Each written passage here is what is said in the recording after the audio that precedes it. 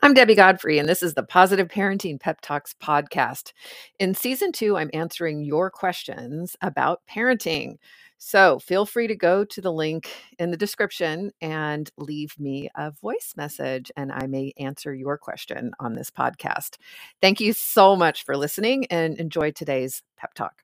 In the spirit of letting kids try to figure things out without us constantly coming to the rescue, sometimes it's really just one attacking the other. We want Madison to defend herself, but constantly being harped on by her little sister is wearing for her. So when should we step in and intervene? And should you bother listening to both sides of the story or just split them up and walk away? And I'm actually going to move over to one of Julie's questions because it's almost exactly the same thing. I'm trying to figure out how to implement. I like what you said about, let's see, Okay, so here it is. My second child keeps physically harassing his younger brother, not in a dangerous way, but more annoying, pesky, where sometimes his younger brother is injured slightly. I've tried different ideas, including quietly smiling, shaking my head, requesting politely, using I statements. I mean, you've done everything, Julie, for this one. And even walking in the room and gesturing for him to move away. They all temporarily get him to stop, but then he resumes.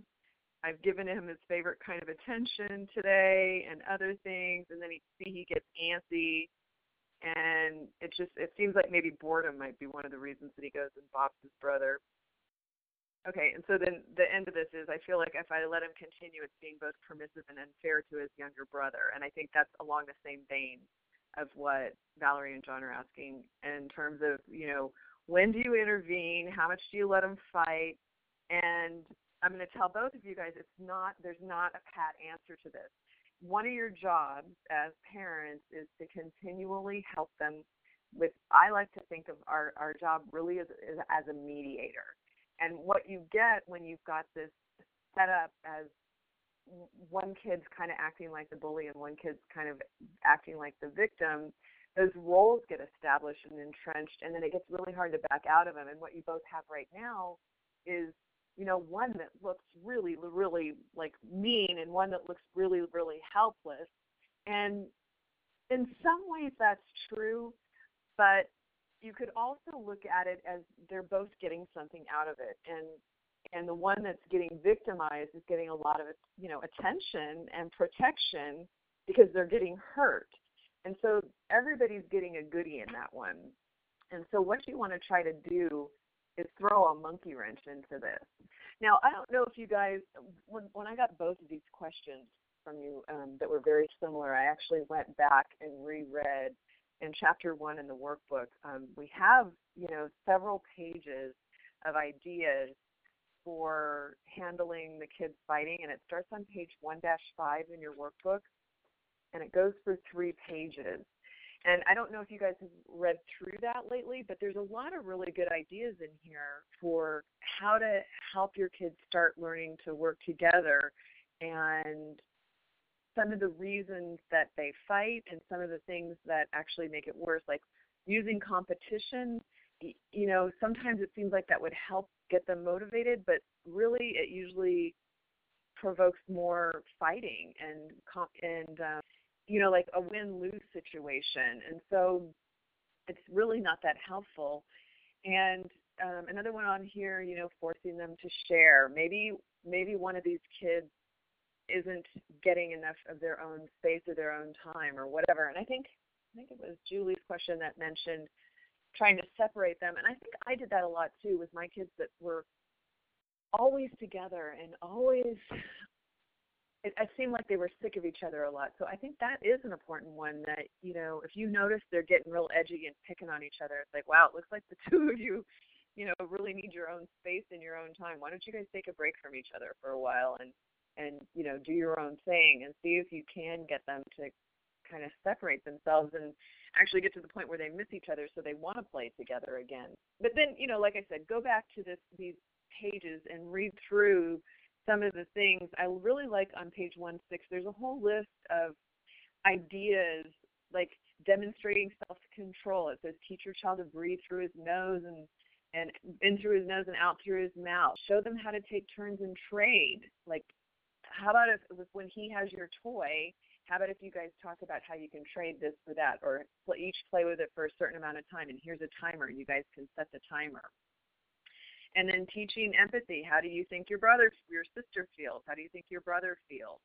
That's part of your mediating job, is you getting them to talk to each other.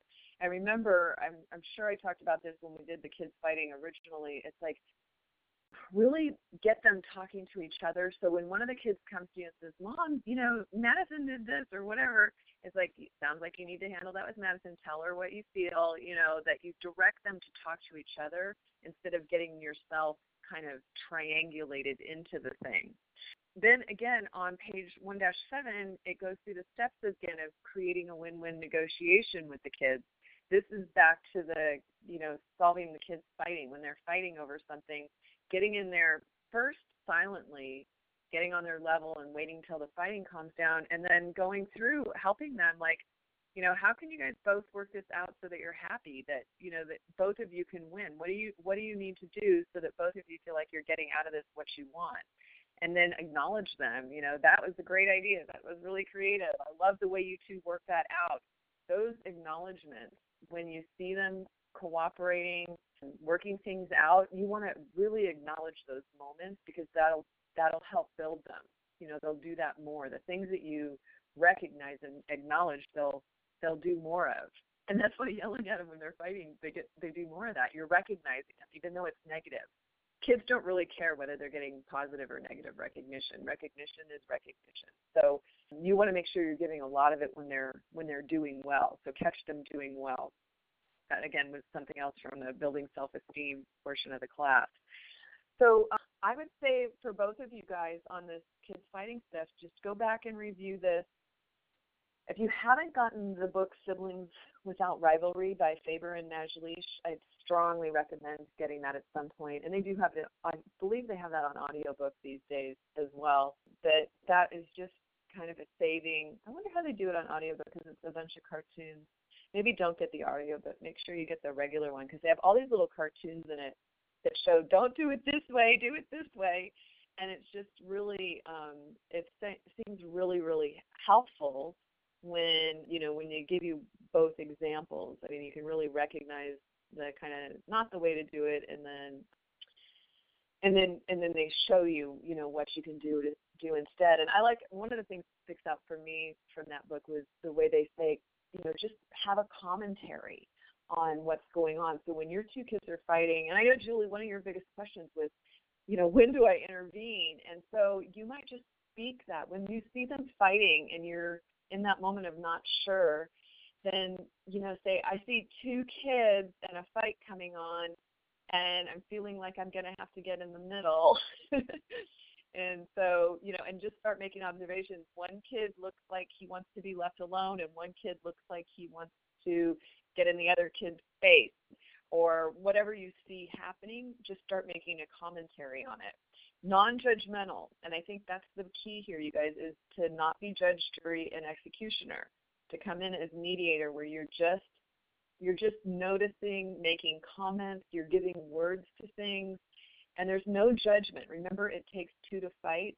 Most of the time, the one who is the victim is doing something behind our backs before we see that will instigate the fight. They're egging them on in some way.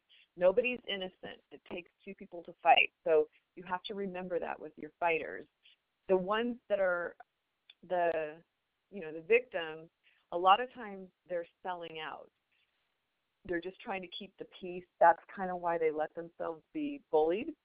They just don't want to, fight, and they just want to keep the peace.